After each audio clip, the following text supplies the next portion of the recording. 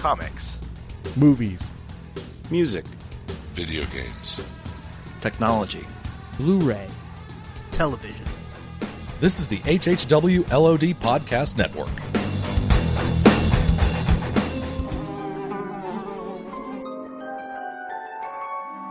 The world we know is gone. No internet, no GPS, no text messages, no podcasts. In a world ruled by the dead, we are finally forced to start living.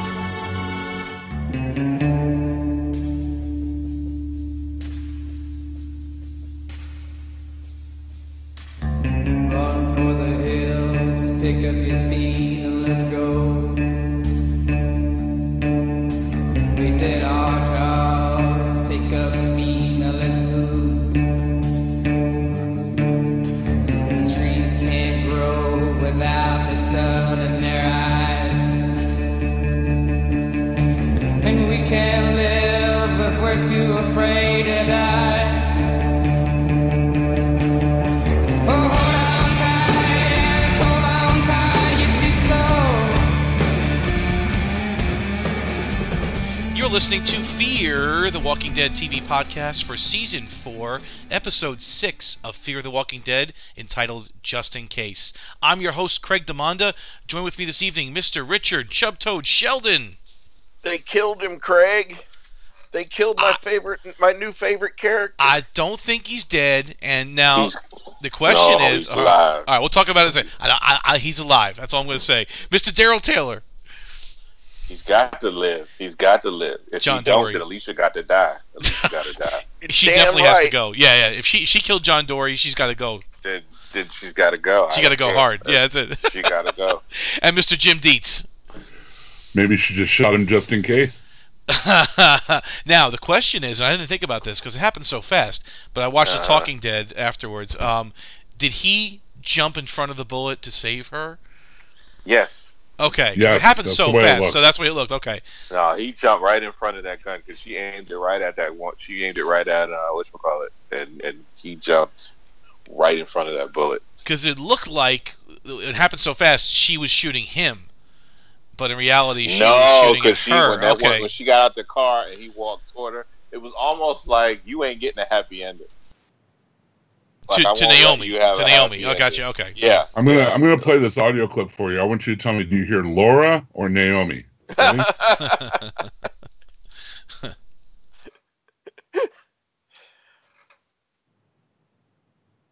don't hear anything. It was a joke. I don't really have a. We're sitting here waiting like idiots. That was a good one.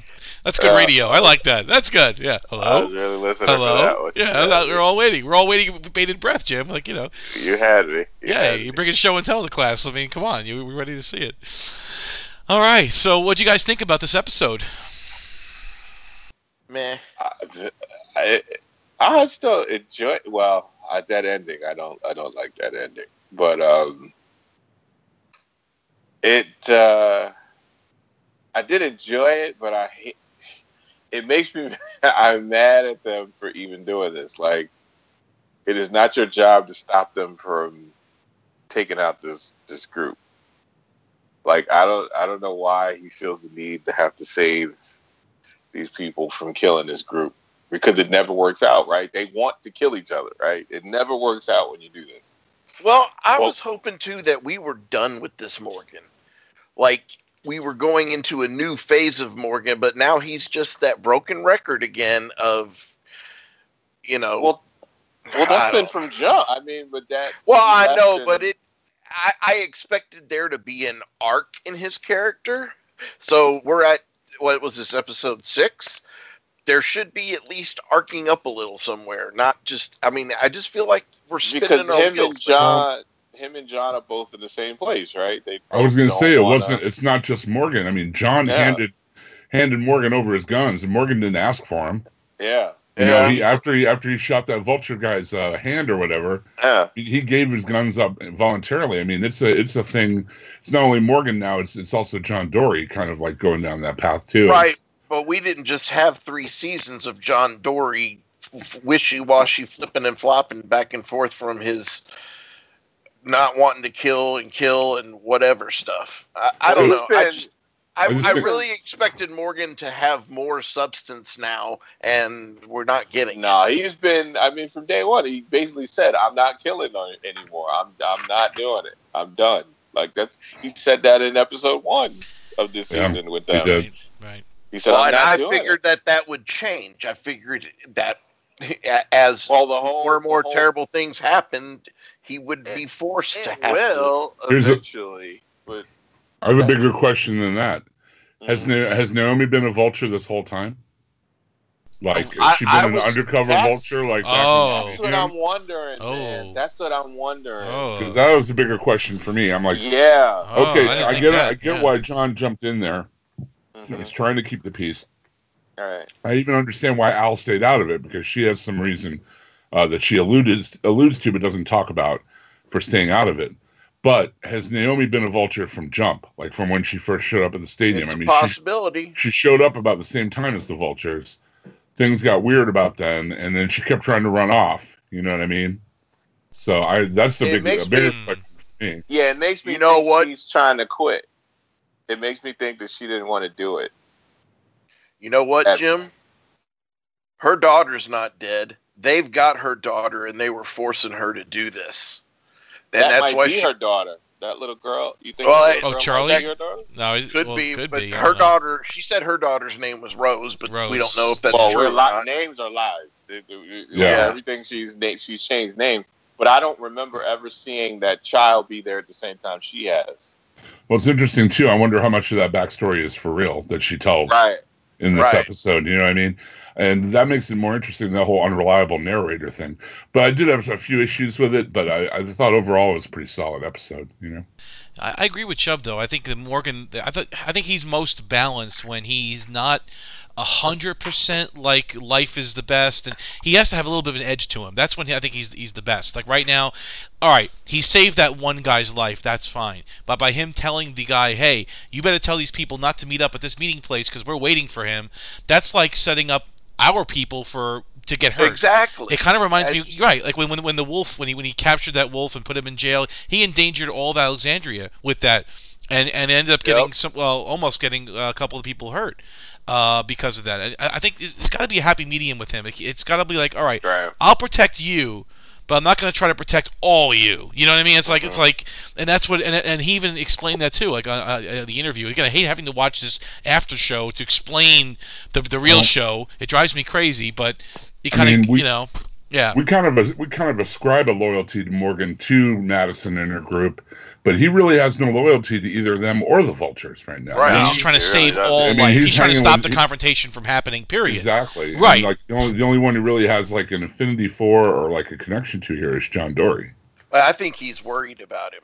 I think that he's only been staying around because he sees himself in Dory. Exactly what I was going to say. He sees himself in Dory. He sees that same path. But I'm just ready for them to go a little further now. I mean, I'm not displeased with it. I just feel like we're in a holding pattern with his character, and we've been since the crossover, if not before. But my disappointment with this episode, because I mean, spoiler alert, my Toby's going to be a 3. So I mean, it was a serviceable episode. It's just, it drug along. I just felt like the pacing was just at least for the first 75% of the episode, it just felt like they were dragging and dragging and dragging. All right. And it picked up towards the end, but I don't know. And it felt disjointed. It was not. You could definitely tell there was a difference between it and the prior 5 episodes. Really? I don't know what. I don't know. I felt that there was a lot of differences in the way it was written and shot. I don't know. It moved pretty fast to me. when I was watching it. I don't know. Like it just was over. Like I was like, what? You can't end like that. Like, yeah. I mean, there were some great sequences in this. I mean, that whole FEMA sequence with her was awesome, and that's why I think there's something with her kid. Either they're holding her kid or something, because when she sees that picture that her kid with her kid's hands on it or whatever, the drawing, and she loses it. I don't know. I just had this feeling like her daughter's not dead, but she knows where she's at. It would make sense unless the audience if the listeners could tell me. I don't remember or recall them ever being close, being in the same area, her and the kid, the girl that shot, the girl, because that would make sense why she would hate her more, because if her daughter is the one that killed her brother, right? That would make sense why Alicia did what she did at the end and was so angry. But I don't think they know who she is at this point. Still, well, I'm thinking that she does. I'm thinking that they find out. That's the lie they didn't tell. That's the lie that they told by lying and saying that she was killed by the scavengers. But in actuality, she was the mother of the kid that just killed her brother. I don't know. Maybe she could be Charlie's mother. It's possible. It's possible. I'm not saying it's not possible. That's definitely a theory. I don't know. There was something about her shoes, too. Did you notice that when they zoomed in on her shoes when she first got out? Yeah, she was wearing the shoes she left on Dory's porch. That's why I think Madison is alive and wounded and at John Dory's cabin, because she took Madison back there because we had Chekhov's gun, which was all those medical type supplies she packed up on one shelf. So she and Madison escaped from the diamond. But Madison gets hurt. She takes Madison to Dory's old cabin, and that's where she's at. Interesting. But so a lot of theories here. But they think maybe they think that she killed Madison. Well, yeah, that's what they think. But I'm saying though, she's not dead. She's wounded. Let me frame it. Let me frame it another way. When was the last time we argued so passionately over theories in the main show? Very rarely. We see it coming. We see it coming 15 steps ahead. Exactly. Yeah. I mean, how long has it been? Yeah. Good call. Which is why this is still a good season of this show, but this episode just didn't impress me as much as those first 5 did. So let's jump into it. It was directed by Daisy von Scherler-Meyer, written by Richard Nang. So I don't recognize Richard's name. It could be a different, new writer to the staff, but who knows? Well, he's got to be pretty good with a name like Richard. So yeah, this recap's courtesy of AMC. Let's get right into it. Edgar, a vulture, scavenges for supplies in a convenience store. John Dory and Morgan corner Edgar outside and threaten to shoot him unless he cooperates. And again, this is that sums it up very quickly, but it's a very nice little John Dory monologue. And you don't see him, you just hear him, right? Like you've zoomed in on Edgar's face pretty much the whole time, and you just hear John doing step by step explaining what's going to happen. Like, if you don't put your gun down, I'm going to shoot your hand, and I'm going to do this, I'm going to do that, and it's like, I thought that was very, very cool. I love John Dory. There was a character in the comics, in a comic called Thriller back in the 80s named Salvo, who was one of the best men in the world with a gun, but he ended up killing someone accidentally, and through his superpower was like he was like Bullseye, right? He was like perfect with a gun or whatever. But his motto was only flesh wounds, only outpatients, and that's what I thought of with John Dory in here. He's like, he could have easily just taken the dude out in a heartbeat, but like, it's like he's like, this is what's going to happen if you don't do this. I'm going to do, and he was true to his word. He shot him right in the hand. I mean, not an easy thing to do. Shot that finger right off. That pinky finger right off. Yeah, he gave him every chance. Shot me in my pinky toe. Shot my damn pinky toe. And then again, this is where what's his name? Morgan tells him before he runs off, "Hey, we better warn your group. We'll let you go, but you better warn them not to meet where they're going to meet. We know where they're going, and that's it." Going back to Alicia, Strand, Luciana, and Althea, they speed towards the Vulture's meeting spot.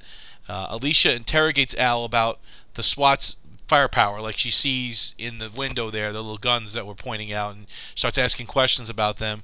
Al makes it clear she only records events. She's not participating in their fight. She's not going to help.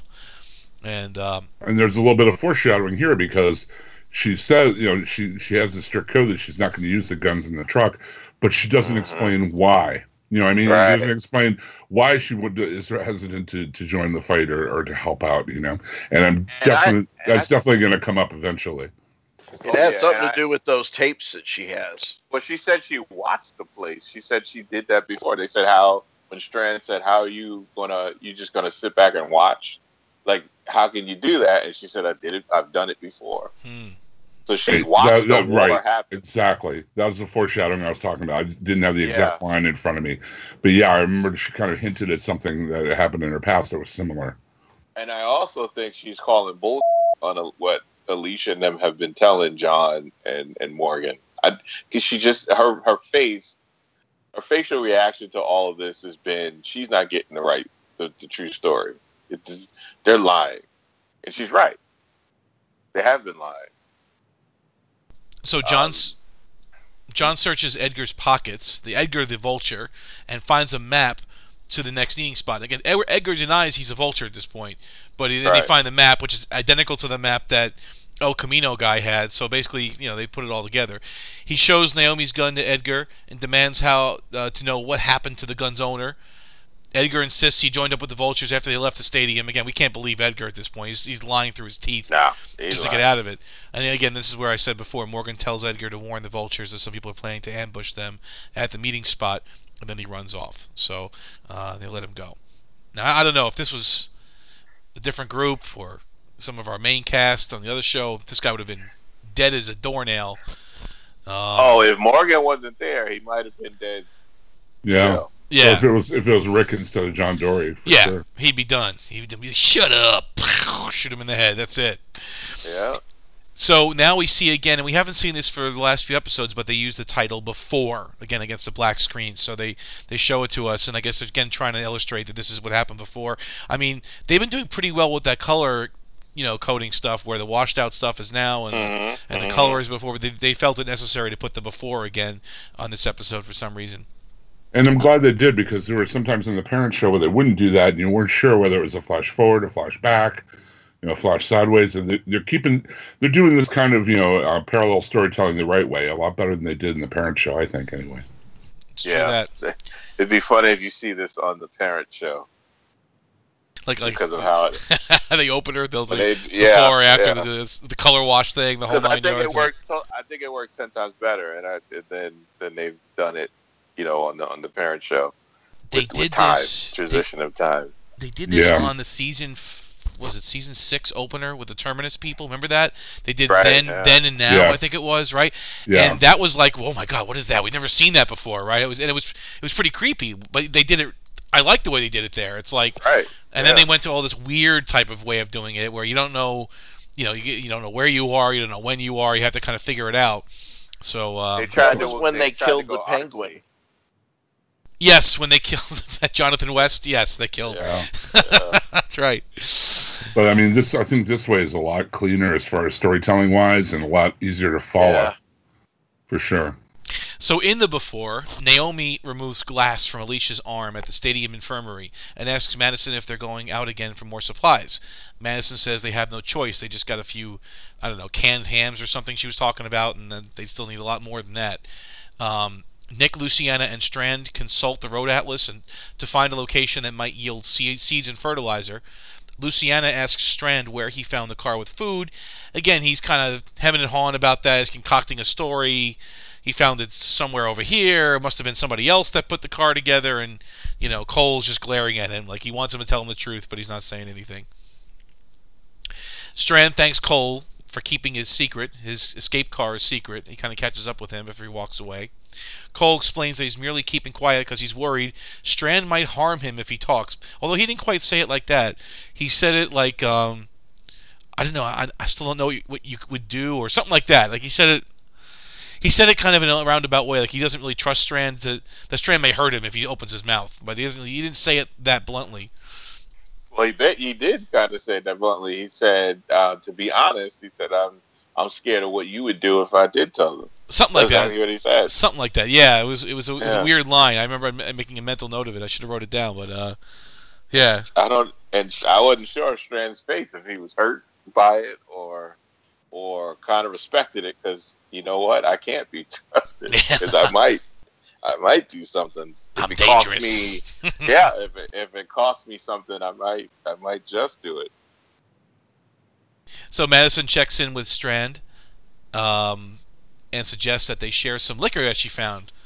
So he snatched that up. Oh yeah, those two are very thirsty. You know that Madison and him, they don't need that much of an excuse to start drinking together. We know that for a fact. No. So we see them taking swigs straight out of the bottle. Strand asks Madison why she saved him after the dam explosion, despite his treachery. Madison explains that she knows Strand's a decent person. Despite his kung fu treachery. I was just going to say that. That's when you podcast with people too long, you start to think the same thing. I love that movie, dude. Yeah. They're interrupted by the sound of a car honking. Viv stands in the way as Naomi tries to leave the stadium in a car. Viv tells Madison that Naomi was trying to run off with one of their cars. Naomi says she was merely driving to a location where she might have seeds and fertilizer. And again, here we go again. It's like everywhere she goes, she's always trying to get away. Like it's just like, and always trying to get away. Even Alicia said that. She goes, "Again, you're trying to run away again?" Like, you know. Yep. And Madison didn't even seem to care. She's like, "Well, it is her car. She did find this Land Rover. Like, you know, this whatever."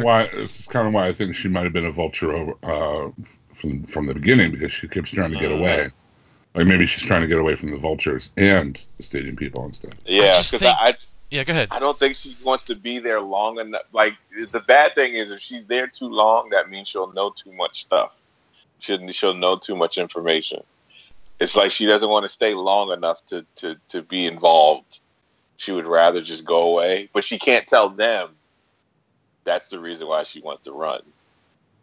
It just seems like it's wearing thin, this driving away thing. Like, it reminds me so much of Carol, always trying to get away.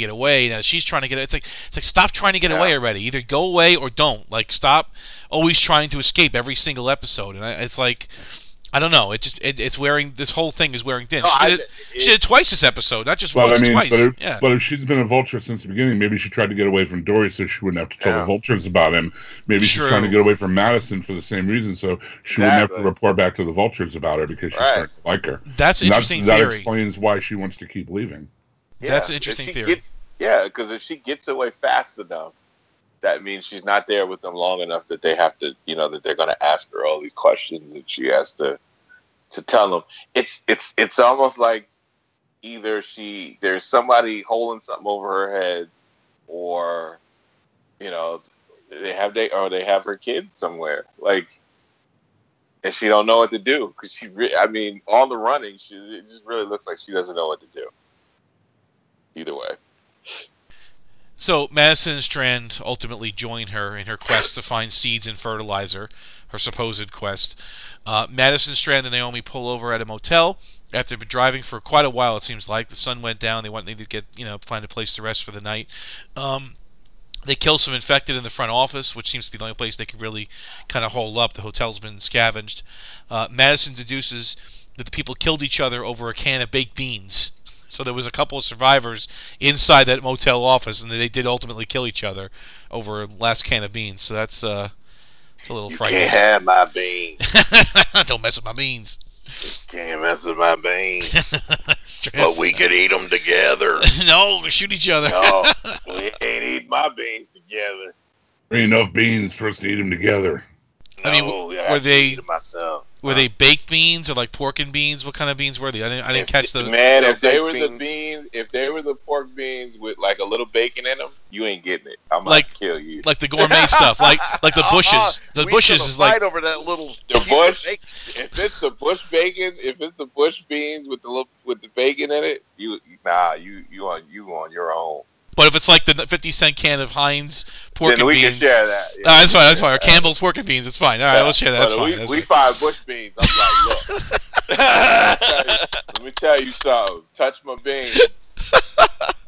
Touch these beans one more again, and we gonna have a problem because somebody ain't leaving this place alive. Roll that beautiful bean footage. That's I'm saying. Not the bush beans. Those bushes beans, huh? This is the apocalypse, man. Don't do that. Only the dog knows the recipe, right? That's right. Yep. That's it. Don't do it. Don't do it. So, over dinner, Naomi explains that she's taking Madison and Strand to an abandoned FEMA shelter. She admits she'd been planning to flee the stadium when Viv caught her, but that she had intended to leave them with a map to the FEMA shelter. And then Strand basically just gets up. He's getting a little hot at this point. He goes, "Look, you looking to leave us from minute one? You better give me these keys right now. You know, you're not going again. You're not going to leave us right now. So we think that everyone's secure for the night." Yeah. And again, it's so hypocritical of Strand to be the one to be telling somebody. Right, we don't trust you. Right. Yeah. I'm tired of your lies. Like, you got a lot of nerve. Excuse me. Really got a lot of nerve. Like, you could see the pans, the pots falling, and the kettles falling with him, like just raining down on him, because he is just so full of shit right now, trying to tell them and Madison not to trust her, and he's hiding the whole thing of food and stuff for months. You know, so it's like he hates himself too. Like, she knows, Madison kind of knows that there's something going on with him.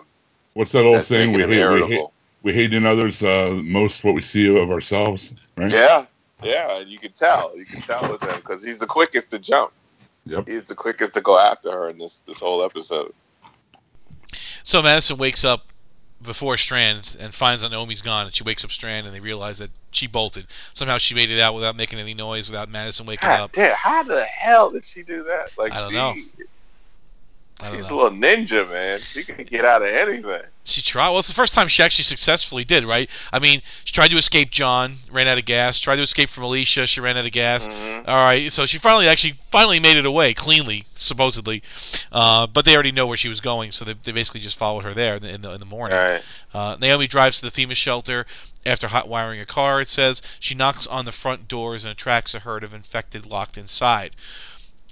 Madison and Strand look at the FEMA map to catch up with Naomi, and this is where Strand admits to Madison that the car with supplies has been his escape car, and he warns Madison that some people, such as himself and Naomi, never change. And I guess he really, had enough respect for Madison. He wanted to just come clean with her. It was kind of eating him up about what he did, and she doesn't seem too fazed by it. She's probably a little disappointed, but I don't think she seemed too phased overall, because she's seen it, and that's her too. Like, what did she do when they at the end, right? Yeah, she did the same thing. Like, she was basically saying, "We're gonna take all this. Me and my kids are gonna take all of this from." And when she said that, I'm like, that's the Madison I remember. This is not this we all can live together stuff, and we could be. She's playing this Herschel role, you get to come back, you get to live together. No, man, get some stuff quietly, put it away, just in case something happens. That's the Madison I know. Forget everyone else. I'm protecting my kids, right? Yeah, it's all about her and the kids. That's right. That's right. I'll take all your stuff. I don't care. So Naomi enters the FEMA shelter through a side entrance and goes to the pantry. She opens a lockbox and retrieves a notebook containing instructions for survival. Now I'm going to stop right here for a second. There was, if you read it, there was a couple of pages about healing wounds and stuff like that. Do you think she's not really a nurse? Do you think that's just a cover story?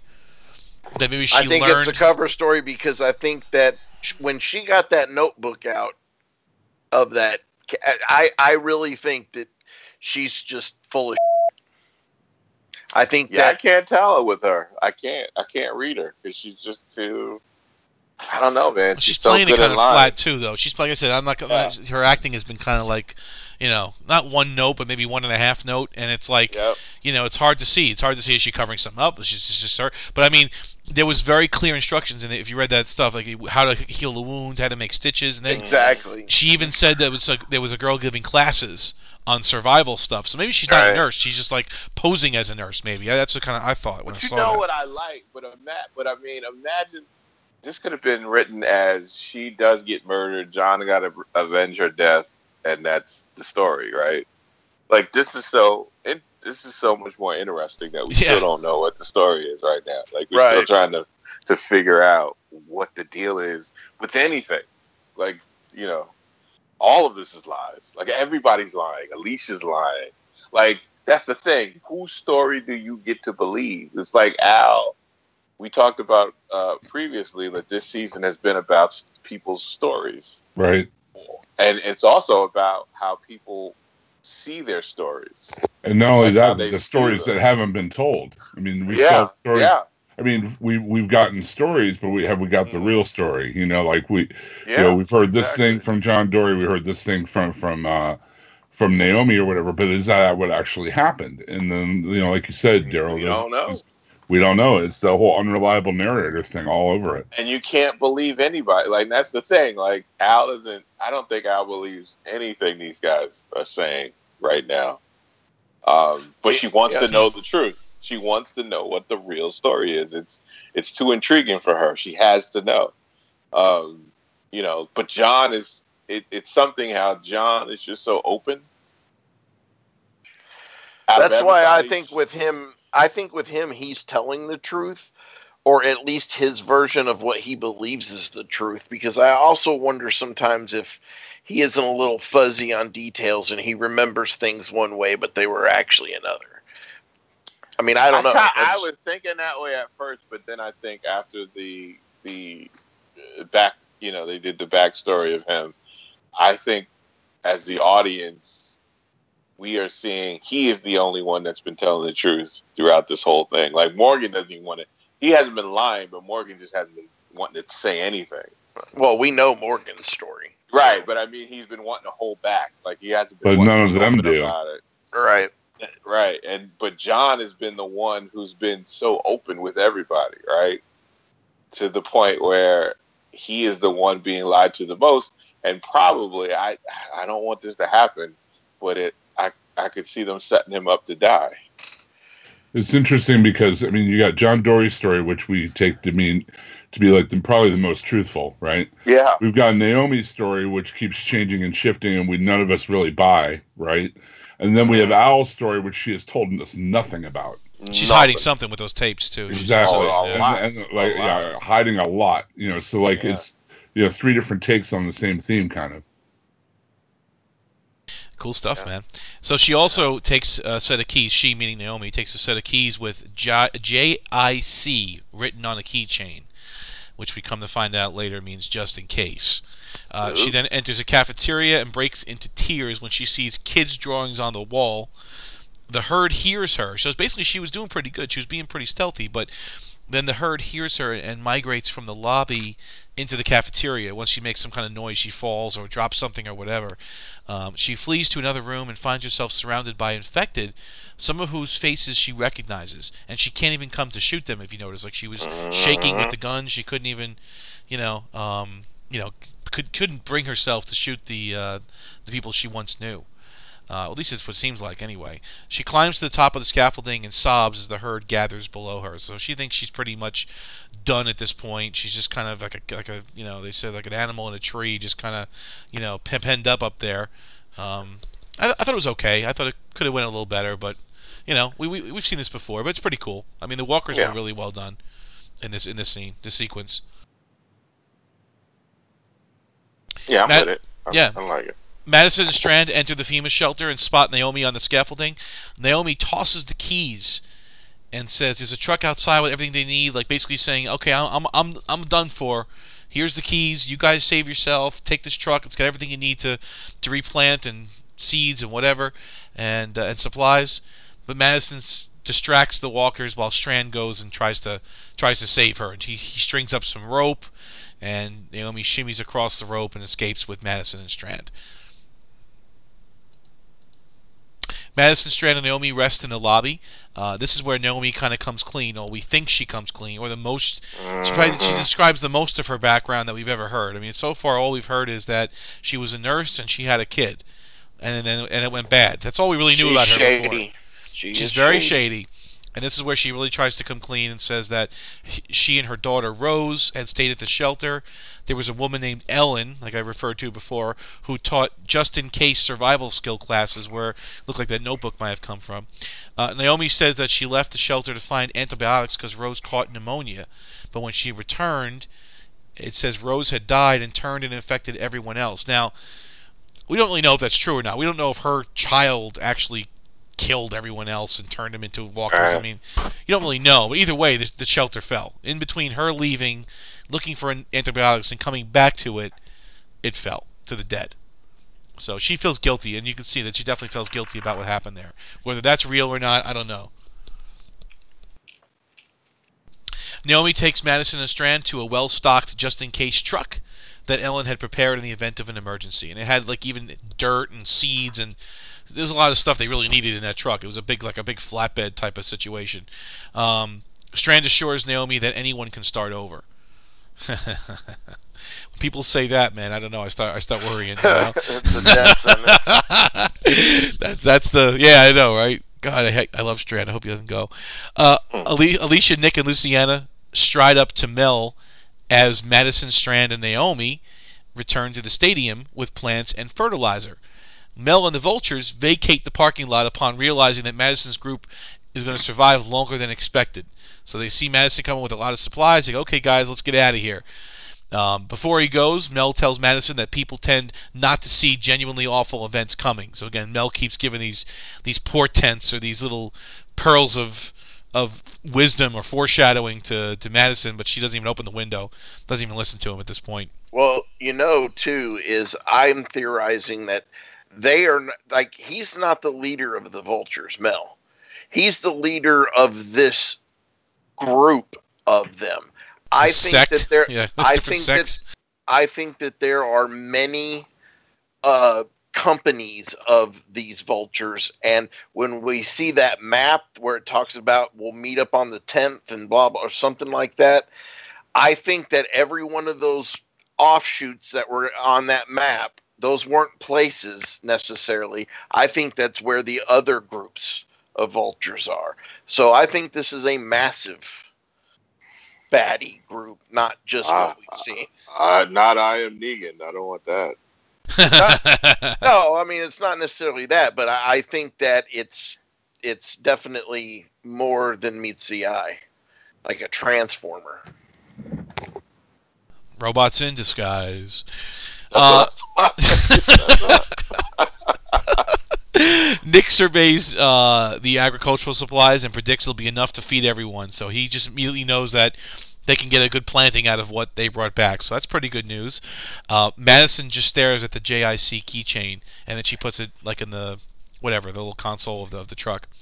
Cole congratulates Strand on helping accomplish their mission.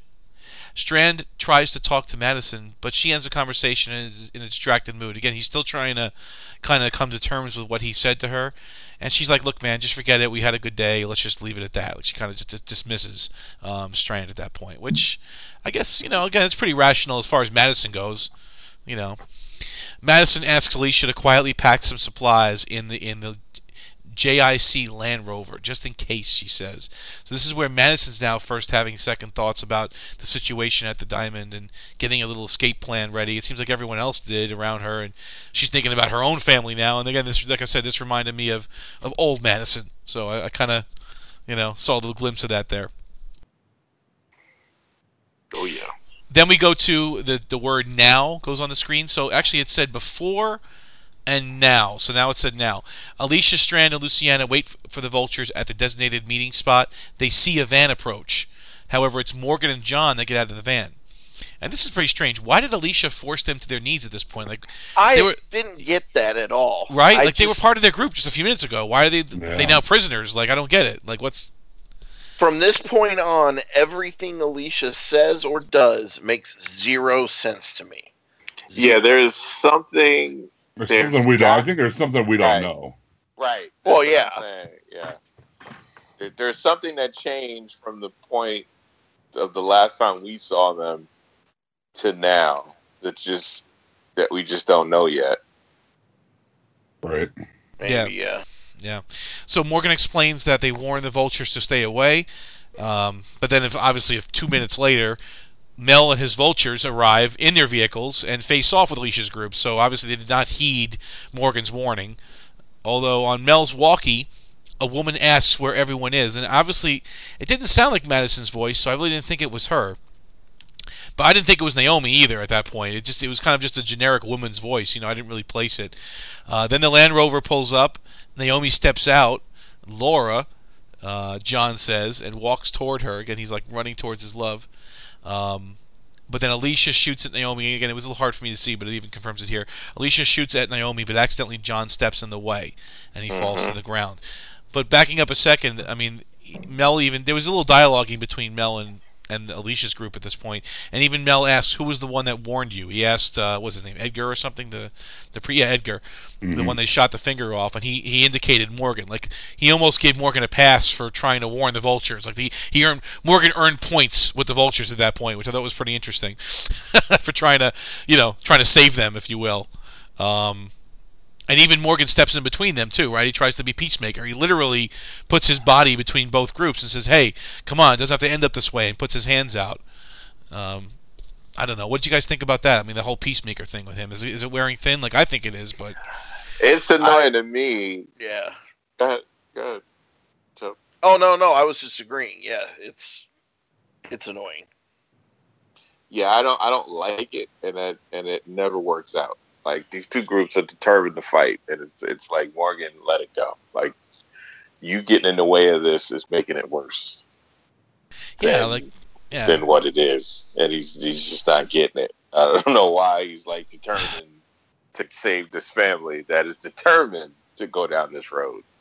He's trying to save all life, but I mean, it's just, I don't know. He's better off when he just saves one or two lives, not everybody. You know, stop trying to save everybody. Yeah, if these people want to kill each other, let them kill each other. Yeah. Who cares, right? If you choose not to kill this one guy on the side of the road, okay, that's your choice, right? You live with it.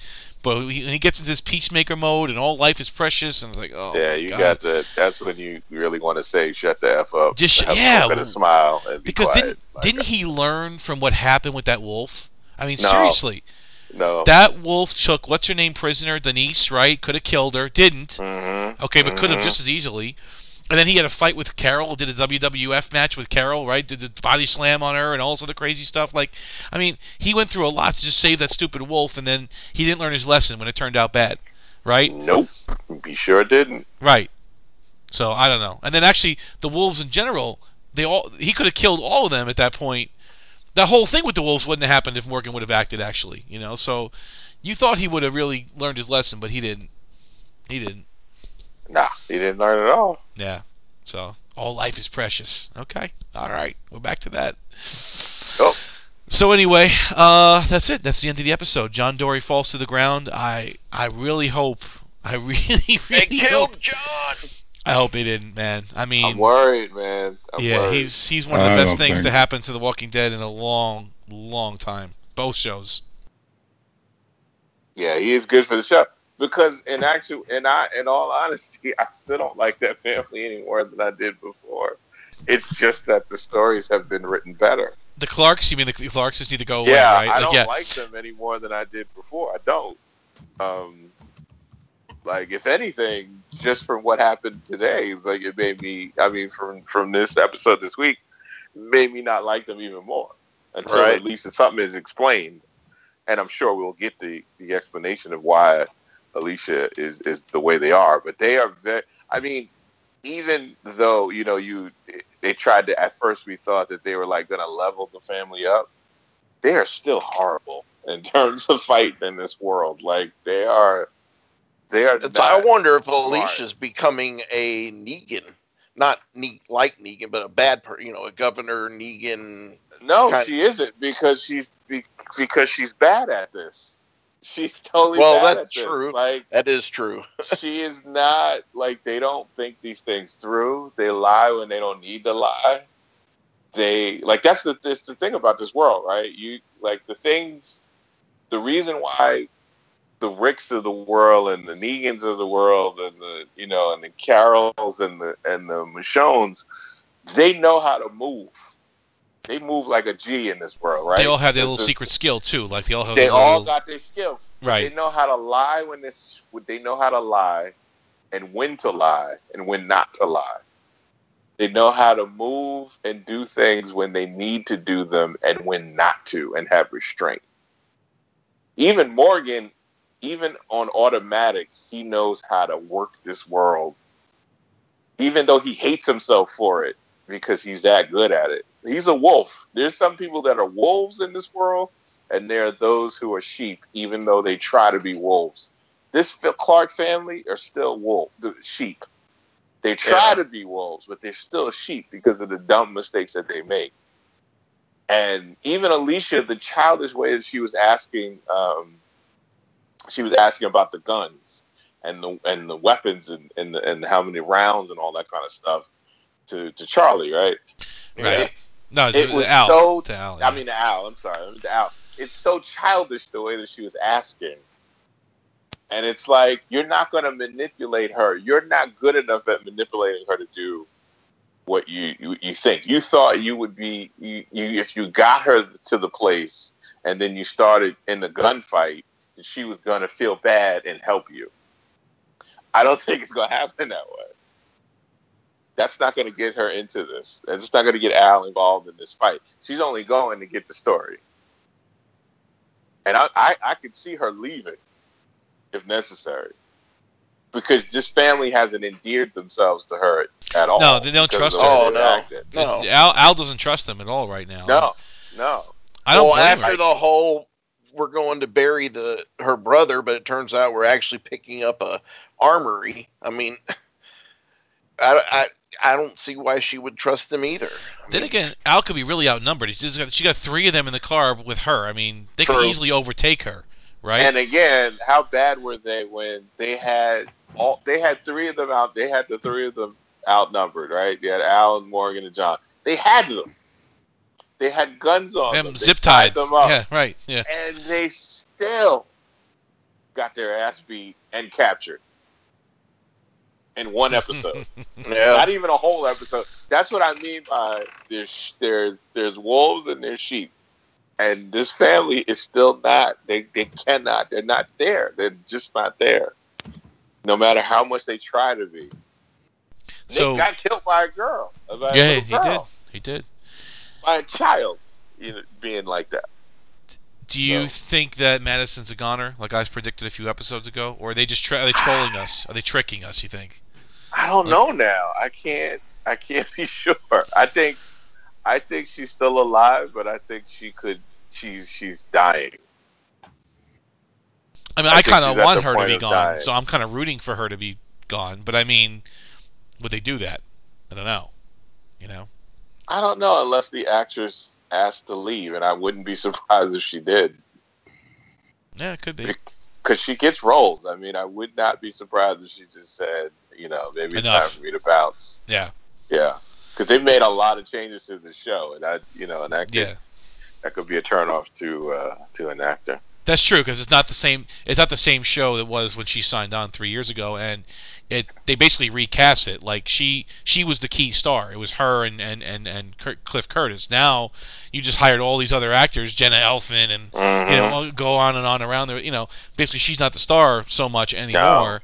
No. She could say, "Yeah, get me out of this. I don't like this anymore." She could do that. You're right. It's possible. Yeah. All right.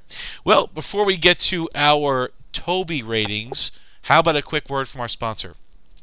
Sure. DC'sBeastService.com is our sponsor. They have been since the beginning of this podcast, and we're happy to have them.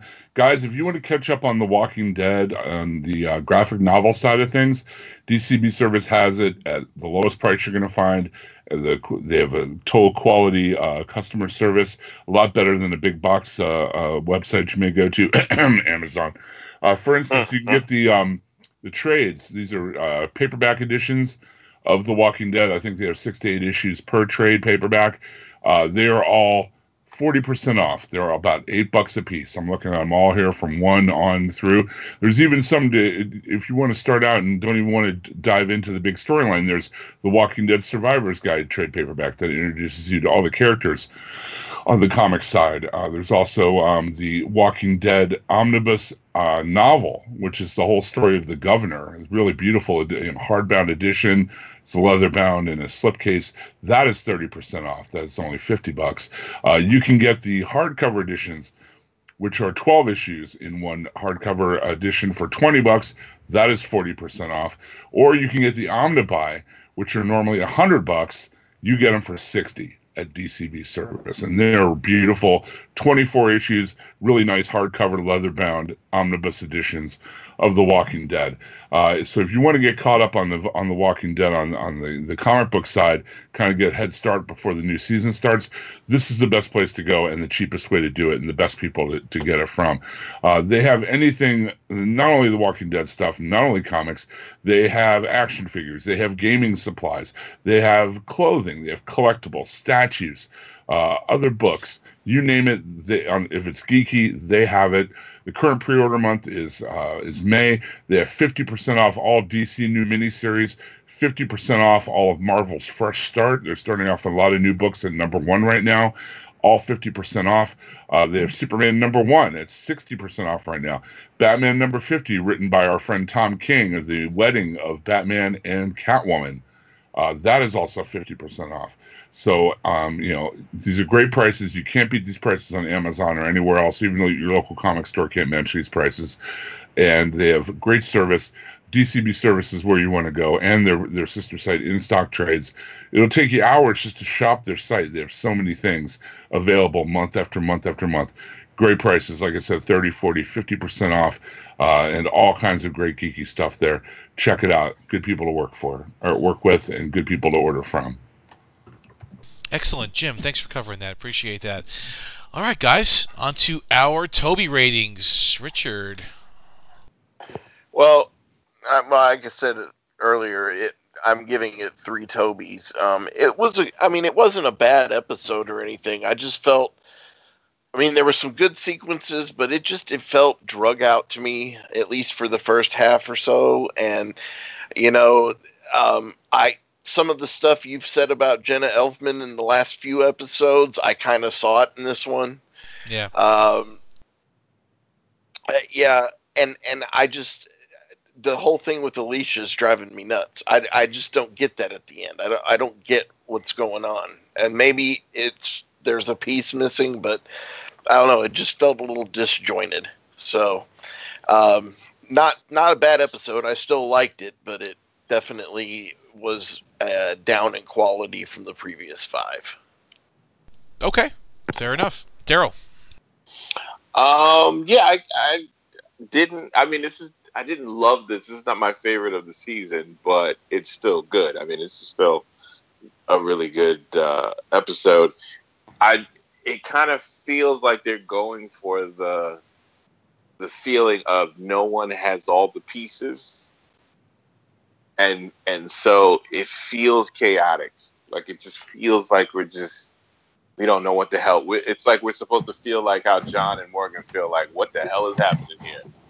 And Al, like, I don't, like, there's all these little pieces are just are not being provided, or they're being provided to the wrong places and they don't make sense. So this really felt, and I think they were going for that on purpose. So this just really feels like that's what they wanted it to be like. And with that ending, I'm not in a good place right now.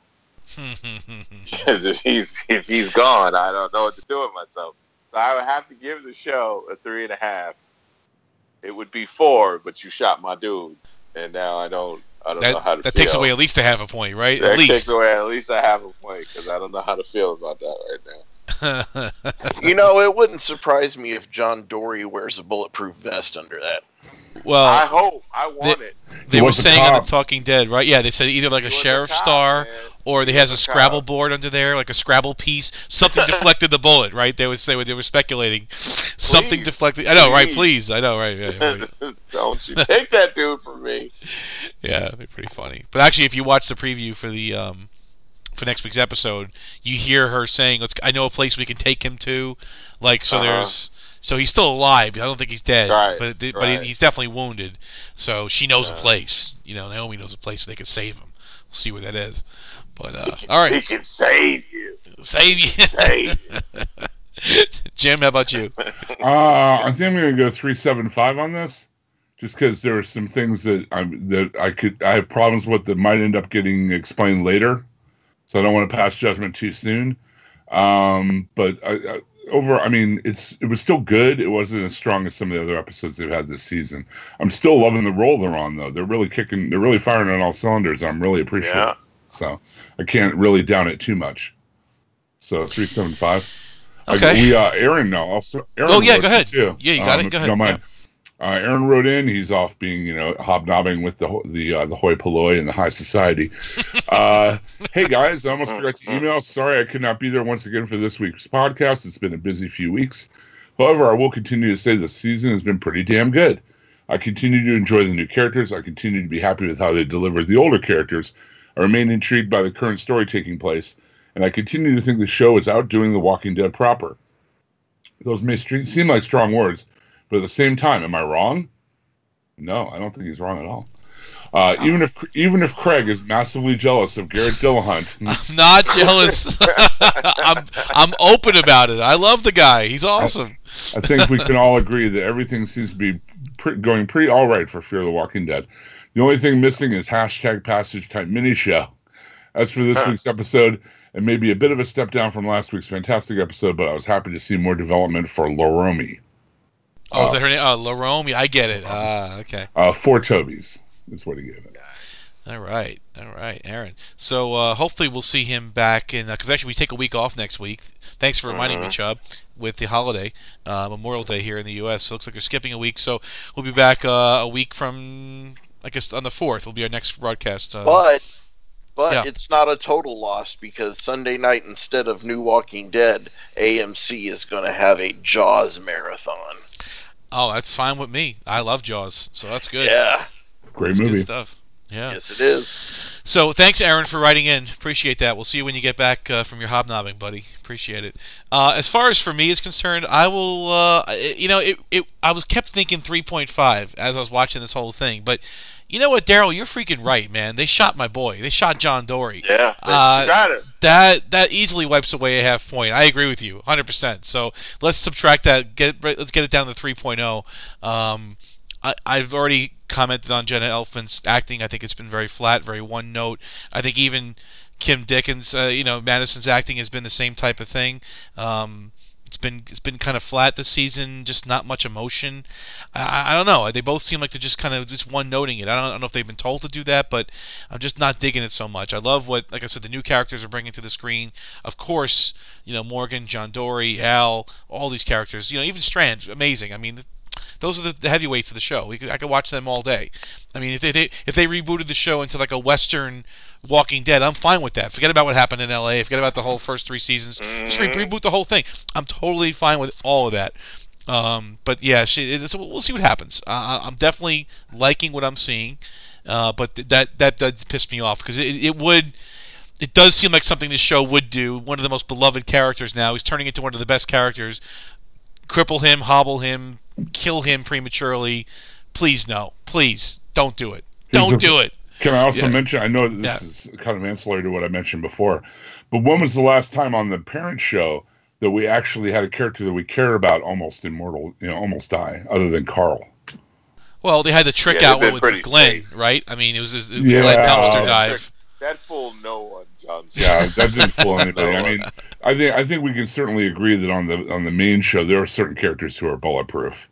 I mean, no matter what happens to them, we know they're not going to get killed off. I mean, Rick, Carol, Daryl, right? Especially Daryl. Right. Yeah. But like here, we're like, oh my God, they might actually kill him off. I just love the fact that the show is surprising me, and that I don't know what to expect, and it's just I don't know. I keep gushing about this, but I'm really happy that this is the way they're going with this. I like the surprise aspect of it. I do like that none of them are bulletproof. I just don't want this one character to die. I totally agree. Yeah, but and I don't trust the show enough not to listen to me, not to do its best for itself and keep this guy around. That's what I don't trust. But who knows? Don't do this to me. Don't do this to me. Don't do it.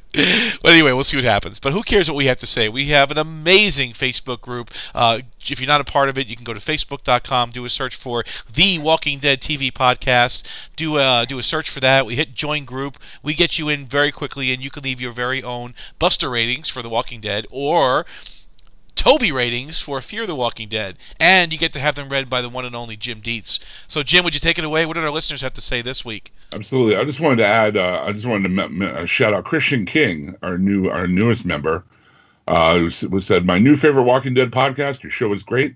I thought the last episode was Fear was a near perfect piece of zombie fiction. We all hit on the same things. I wondered if anyone else noticed. I also like that you're all chill and there's no superficial bickering or wannabe banter. Great work." Well, thanks. Wait. Yeah. I was gonna say. It made me think. I mean, we've got some pretty good after reel stuff. I may put a little something together. We'll see. Yeah. I mean, don't let Chubb have a good sugar cookie day. I was gonna say if his blood sugar goes down, we're gonna be proving that one wrong. He gets feisty when he gets with a sugar cookie day. He gets feisty. In fact, he'll even hang up sometimes. He'll say, "Forget it, just hang up." Yeah, I remember that. Thanks a lot, Christian. We're glad to have you in the crew. I'm gonna finish my cake. That's Hangs up on him. You're interrupting my cake time. Yeah. But yeah, thanks for the kind words, buddy, and thanks for listening. We appreciate it. Super duper. But here we go with our Chubby ratings for this week. Brent Jones started off. First of all, he wanted to ask, did anyone get a random Nugenix commercial pop up right as Naomi revealed whatever she revealed in the hotel?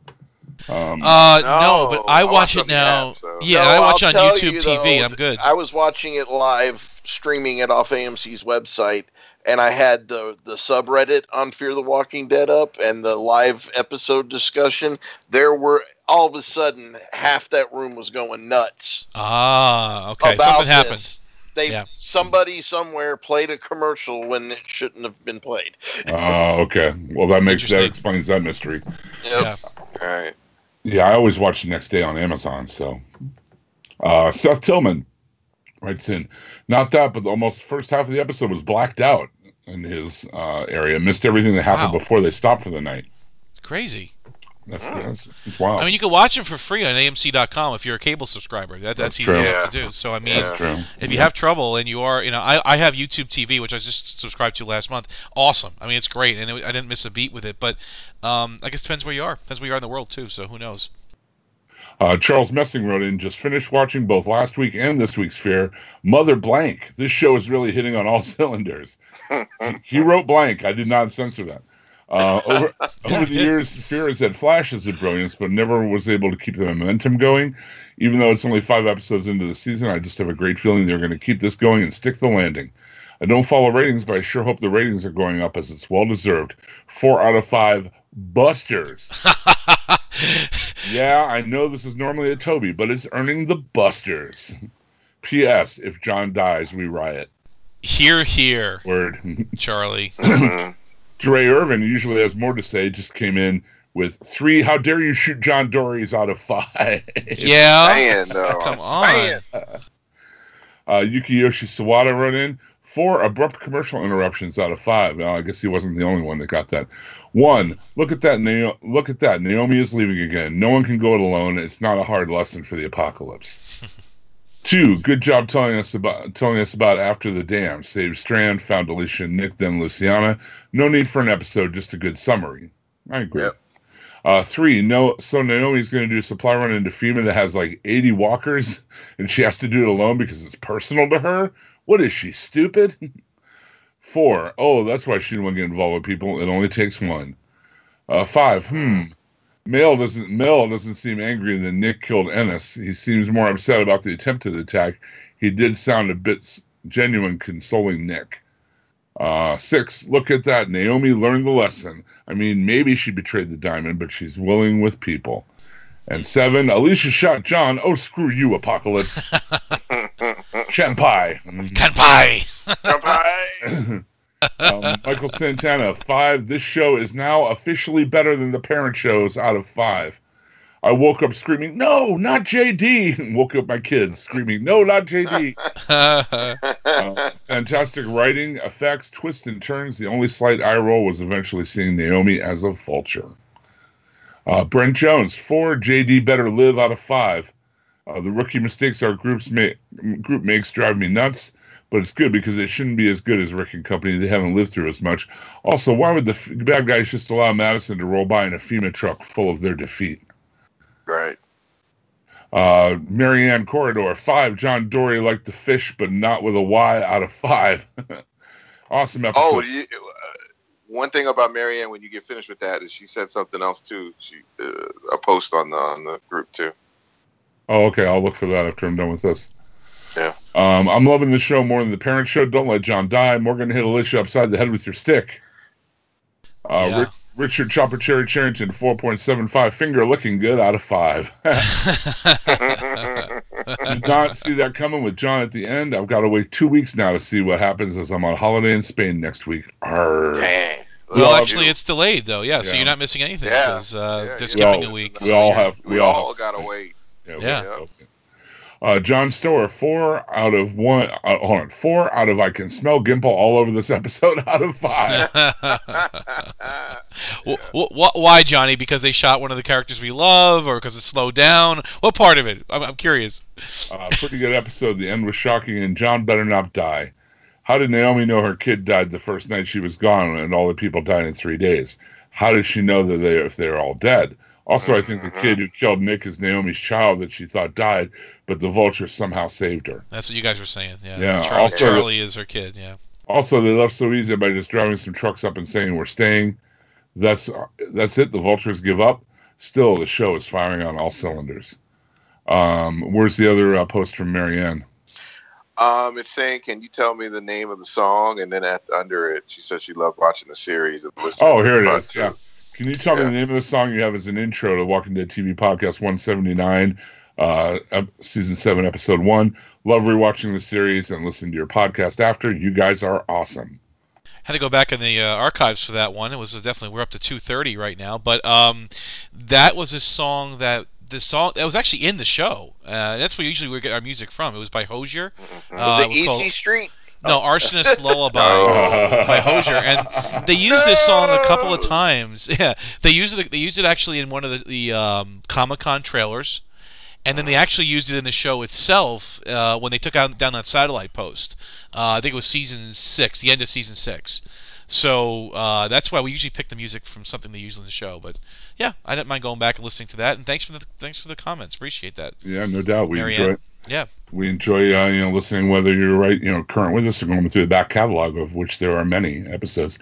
So please join the Walking Dead TV Podcast Facebook group, like Christian did, and like Marianne did, and like a whole bunch of other people. There's some really cool stuff right there on the Walking Dead TV Podcast Facebook group about the new Overkill Walking Dead video game, which looks incredible, by the way. It looks like we're finally, after Telltale, it's going to be a hard act to follow, but this Overkill game looks great. There's also a thing on here about Cargo, the new zombie movie with Martin Freeman that's on Netflix. It's a really funny picture of Lenny James with the cast of the Fear the Walking Dead squad. The picture speaks 1,000 words, though. Yeah, right? That's pretty funny, right? But we always have a lot of good news and memes and fun on the group, and it's totally troll free. So definitely, by all means, join that Facebook group. And next week in 2 weeks, you can leave your thoughts, your Toby ratings on the next episode of Fear the Walking Dead. Fear. Thank you, Jim. Appreciate that, buddy. All right, guys. Any final thoughts this week's episode?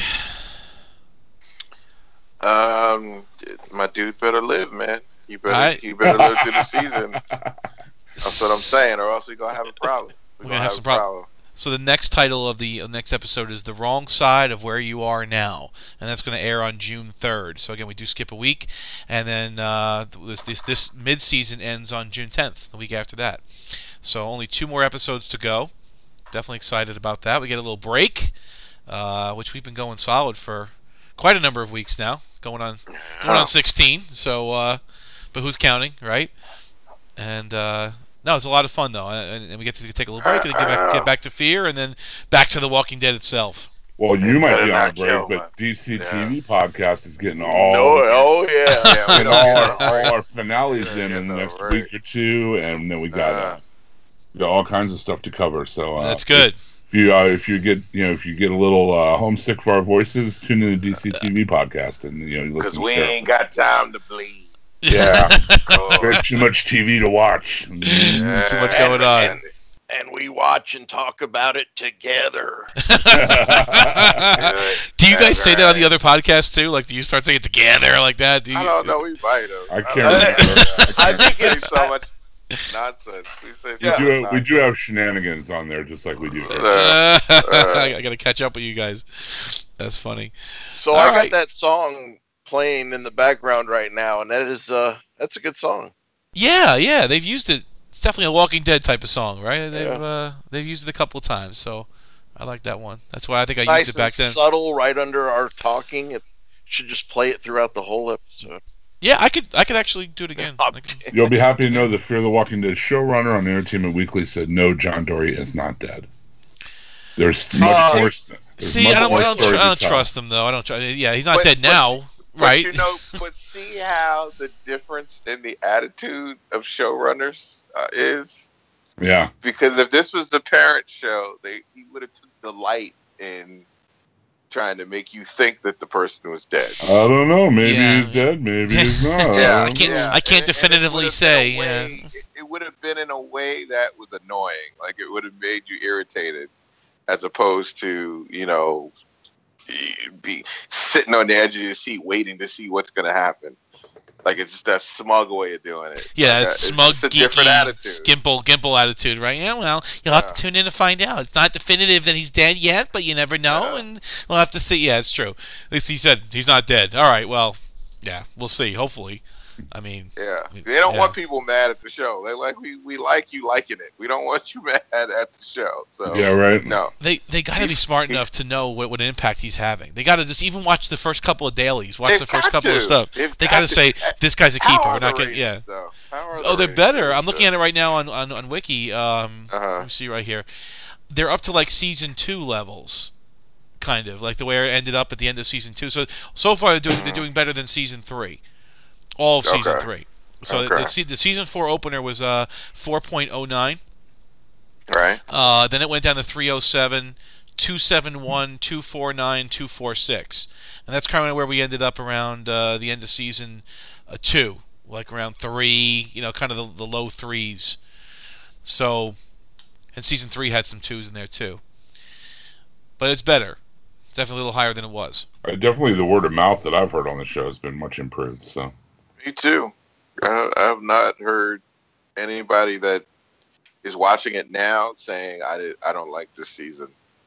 I wonder if they should have just spun it off into a different show, though. Just to say, you know what, Fear's ending, but we're going to roll some characters into another one called. They could have, Texas or whatever. It's a totally different show, man. Like, I wonder if that would have brought more people in, so they feel like, well, I'm so far behind, I have to catch up now. I don't want to catch up. Like, if they just would have rebooted it into a different show, would the ratings have been better? I don't know. Mm-hmm. Who can say? Who can say? Yeah, who can say? All right. Well, if nothing else to say about this episode, we will wrap it up. So like you guys said, when we're not talking zombies and we do get the week off next week, where can our listeners hear our lovely voices and see what we're doing? Richard, we'll start with you. Well, as Jim talked about a few minutes ago, we have the DCTV podcast, which we have always so much fun recording, and we're recording a new episode tomorrow. So look for that. And you can follow me on the socials at Chubtoad01. Excellent. And possibly an upcoming Babylon 5 podcast, but we're still in talks. Oh, well, that's good news, because Daryl made my week when he said that Amazon's going to be streaming him starting in June. Yeah, that's awesome. I love this that. This is the first time Babylon 5 ever has been streaming. I mean, besides like Go90 or something, which is like a mobile app, so forget about that. Yeah. I've never seen any of Babylon 5. Oh, man. So I'll really?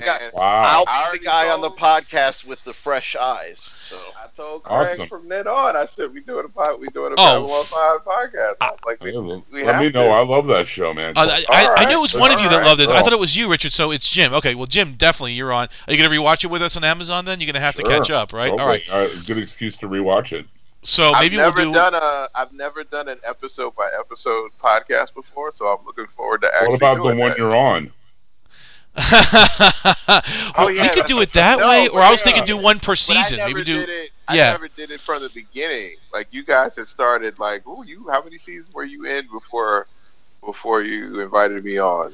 Oh, so you joined us like in season 5, I think, right? Yeah, or season 4, season 5. I never did anything like from the very first episode on. Oh, dude, I would love to do a Babylon. I would love to do a Babylon episode, but I said we are. I was thinking just one per season. You want to do it full? I'm down. I'm down for that, man.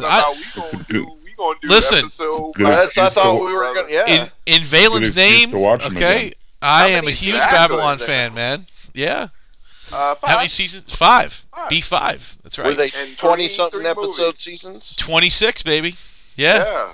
That's that. Well, we'll be podcasting for a while. I know. Like 2 episodes a show or something. But the thing with Babylon 5, it was one of the first series that was actually written episodic, where you have to watch one to watch the next to watch the next. You can't just jump in. Didn't he write the whole thing? He wrote most of it. Like he wrote the entire 3rd season. He wrote most of the 4th season. Like he wrote 90% of the show himself, and it was he had a lot of control. He knew where he wanted to go. Because that's the reason I've always wanted to watch the show, because I like his writing, but I've just never had the chance to watch it. Are they going to include the movies too?